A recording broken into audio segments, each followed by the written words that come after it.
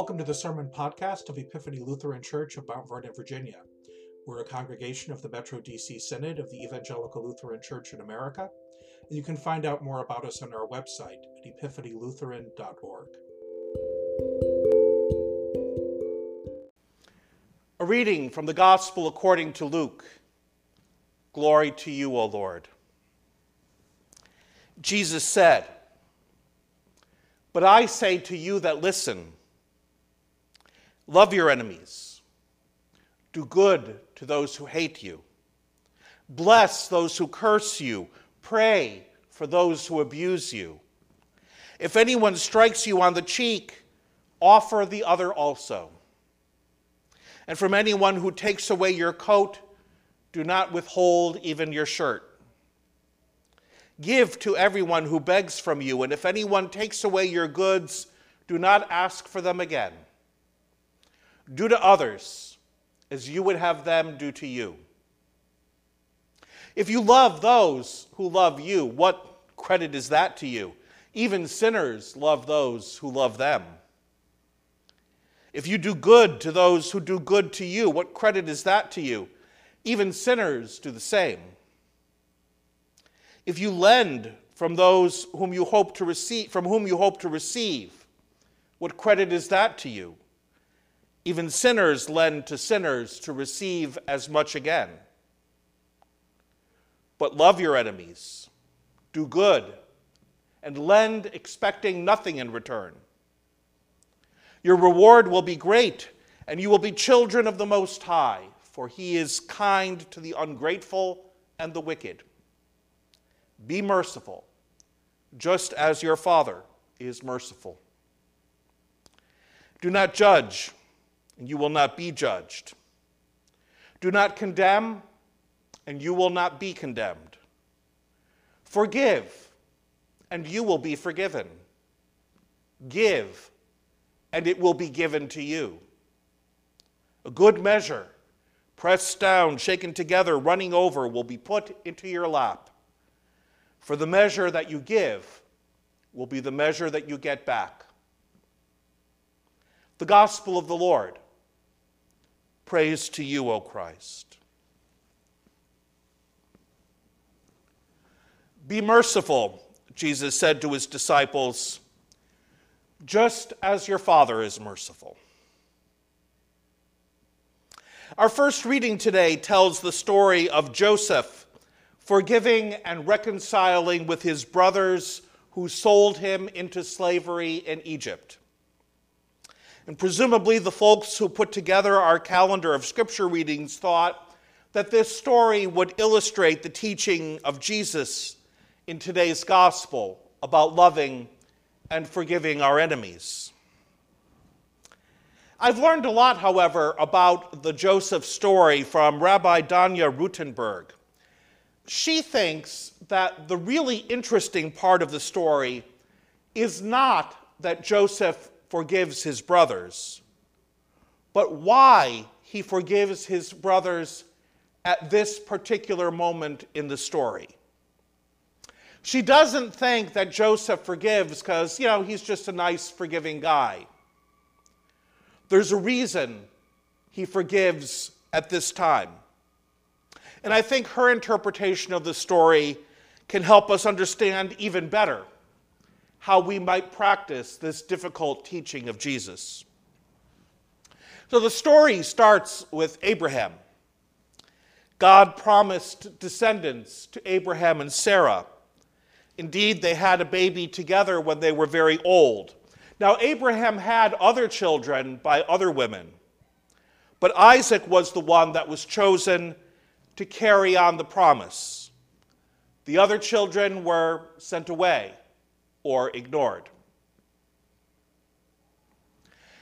Isaac and his wife Rebekah had twin boys, Esau and Jacob, and like his father, Isaac played favorites among his children. Isaac preferred the older twin Esau. Rebekah made up for it by favoring the younger son Jacob. Isaac plans to give his one and only blessing to his favorite son Esau, but Rebekah and Jacob conspire to trick Isaac into giving the blessing to Jacob instead. When the ruse is discovered, Isaac and Esau are furious. But what's done is done. Only one son can get the blessing, and Jacob stole it. And Esau is so angry that he wants to kill his brother Jacob.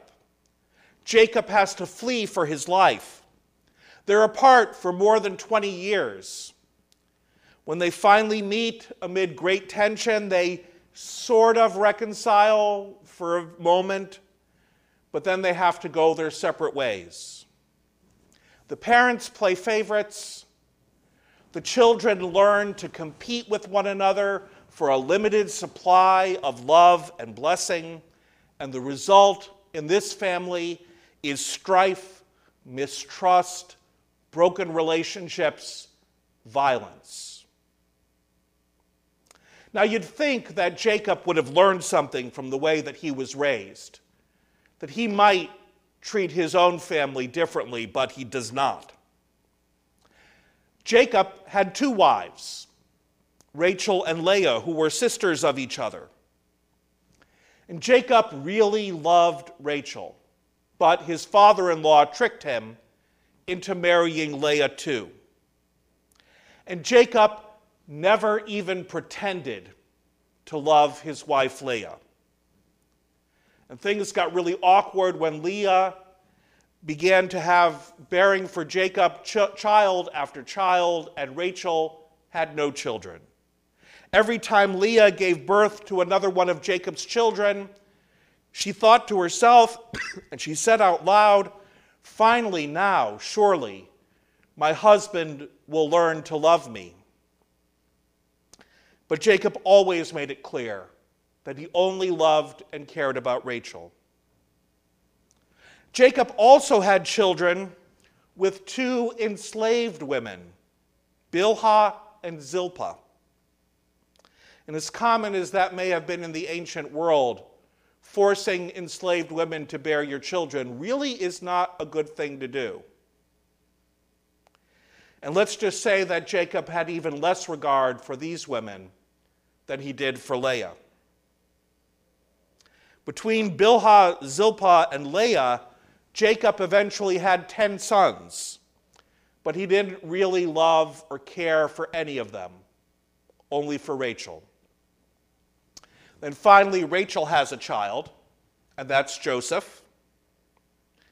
Rachel then gets pregnant a second time, but she dies in childbirth, giving birth to the youngest child, Benjamin. And when Rachel died, Jacob was simply devastated. In his grief, Jacob made it clear to everyone that Rachel's eldest son Rachel's eldest son Joseph was Jacob's favorite child. You probably know that Jacob gave only to Joseph and not to any of his brothers a coat of many colors. In Hebrew, a ketonet pasim, literally a striped tunic. Many of you probably learned about that in Sunday school, or maybe in the Andrew Lloyd Webber play. Well, here's something I'll bet you didn't learn in Sunday school.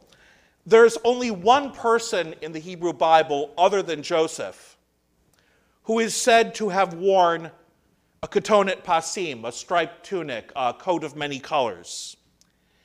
And that person is Tamar, the daughter of King David.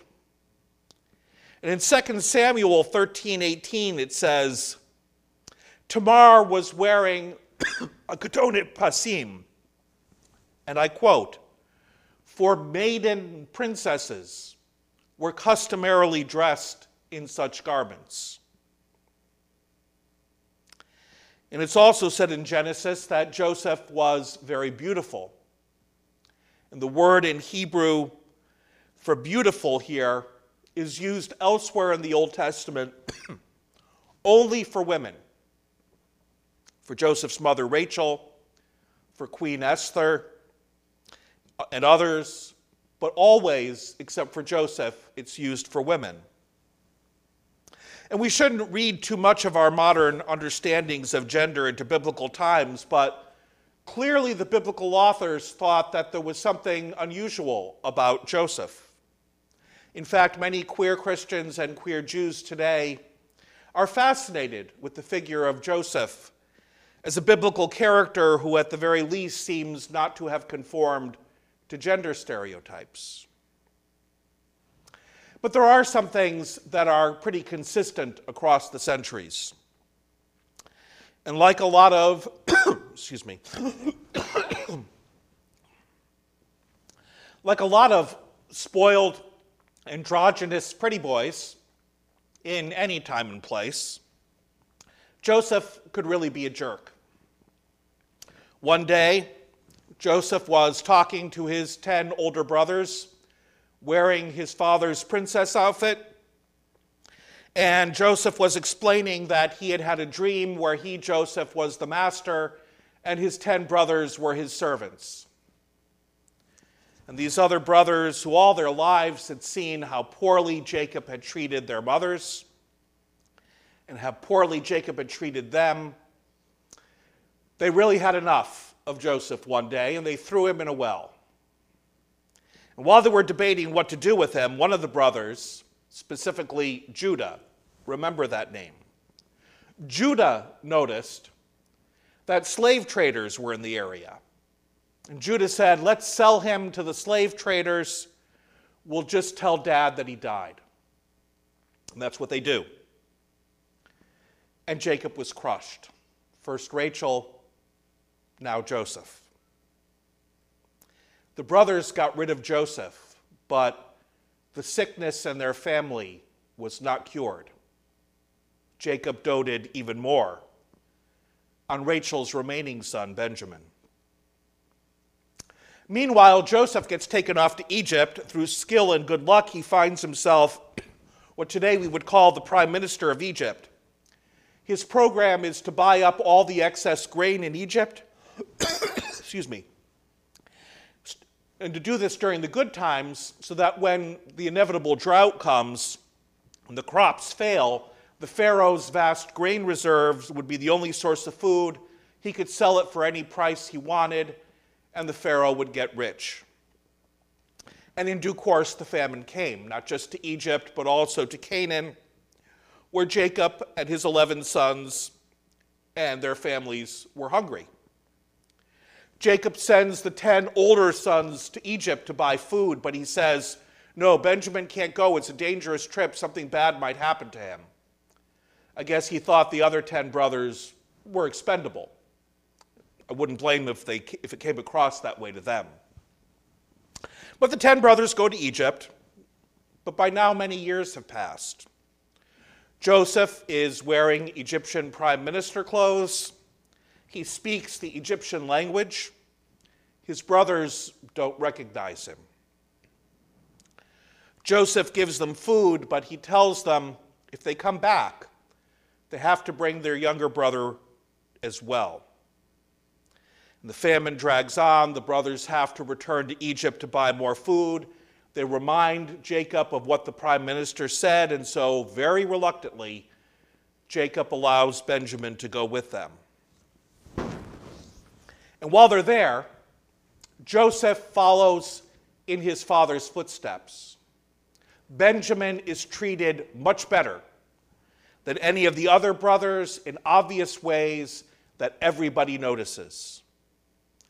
And then Joseph plots a trick to get just Benjamin to stay in Egypt with him. As the brothers are getting ready to leave the second time, Joseph secretly puts Pharaoh's silver cup into Benjamin's suitcase. The brothers leave, Joseph waits, and then sends the police after them. Someone has stolen the king's silver cup. The brothers protest, we did no such thing. Go, search our luggage, you won't find a thing. They open Benjamin's suitcase, and well, there it is. Benjamin is arrested. The other brothers follow him back to Egypt. And Joseph, the prime minister, says, I'm just going to have to keep this thief Benjamin here in Egypt with me, but the rest of you can go. That's Joseph's plan. Until Judah speaks up. You remember Judah. It was his idea to sell Joseph to the slave traders and tell Dad that Joseph was dead. But Judah is older now. He's wiser. He's sadder. His own family has suffered tragedy. At least 2 of his own children we know have died. Judah badly mistreated his daughter-in-law, his son's widow. It's a very R-rated story you can read for yourself in Genesis 38. It ends with him having to admit publicly that she was in the right and he had done her wrong. And perhaps his own losses and his own humiliation have changed him, have given him a new sense of perspective. In any event, when Joseph says, Benjamin has to stay here, but the rest of you can go, Judah speaks up. No, he says to the prime minister. No, we can't leave Benjamin here with you. It would destroy our father. If you need to arrest one of us, take me instead. Judah doesn't explain, but he doesn't need to. His brothers all understand what he's thinking. I crushed my father once before by taking away from him the son that he loved more than me because I was jealous. I'm not going to do it again. This is my chance to make amends. And this is the moment when Joseph changes his plans. He is overcome with emotion. He asks all the Egyptians to leave. And when he's alone with his brothers, he finally reveals to them, look, I am your brother, Joseph. They're stunned. They're too shocked to speak. And so Joseph goes on. He says, okay, you did some things. Okay, maybe I did some things. But look what God has done. God has taken all that we've done, all that we and our family have done to each other for generations, and now God's given us an opportunity.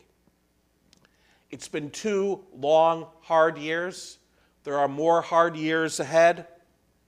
So go home, get Dad, get your families, and let's all come here where there's enough to get us through the hard times, and we'll do it together as a family, all of us. And so they do.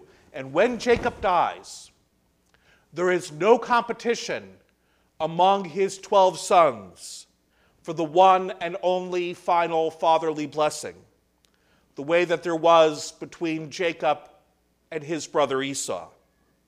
The book of Genesis ends with Jacob giving a separate and individual blessing for each of his 12 children.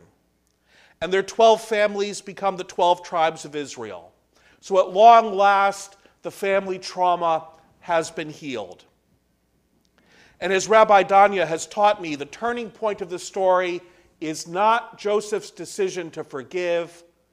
The key moment is Judah's decision to repent, to choose a different path, to say, yes, I've been hurt, I've been belittled and disrespected, and I've hurt others in return. But enough of that now. I'm not going to do it again. I'm not going to repeat what was done to me. It all stops with me. I don't care what it costs me. This madness stops with me.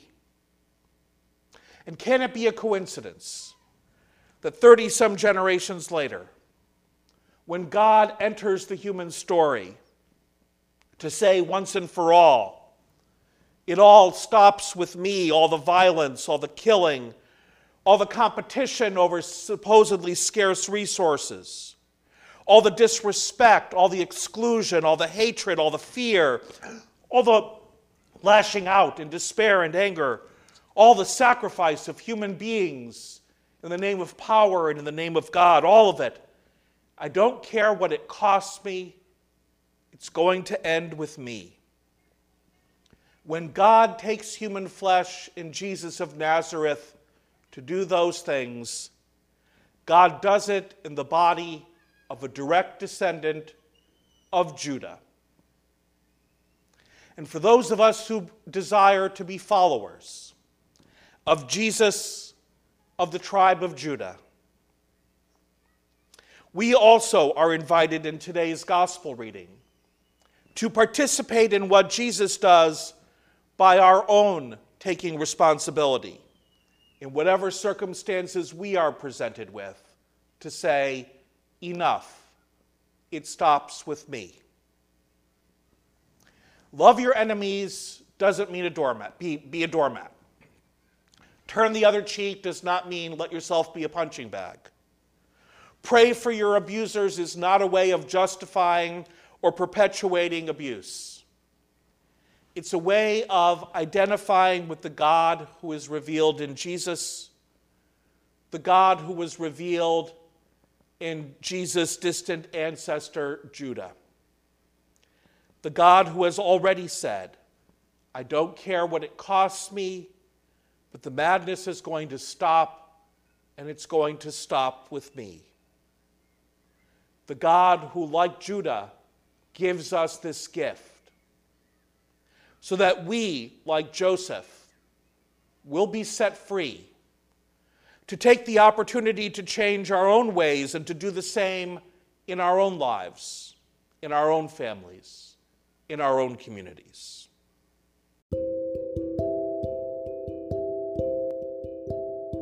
Thanks for listening to our sermon podcast.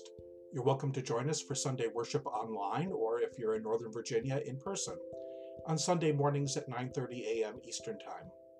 For more information about us, please visit our website at epiphanylutheran.org.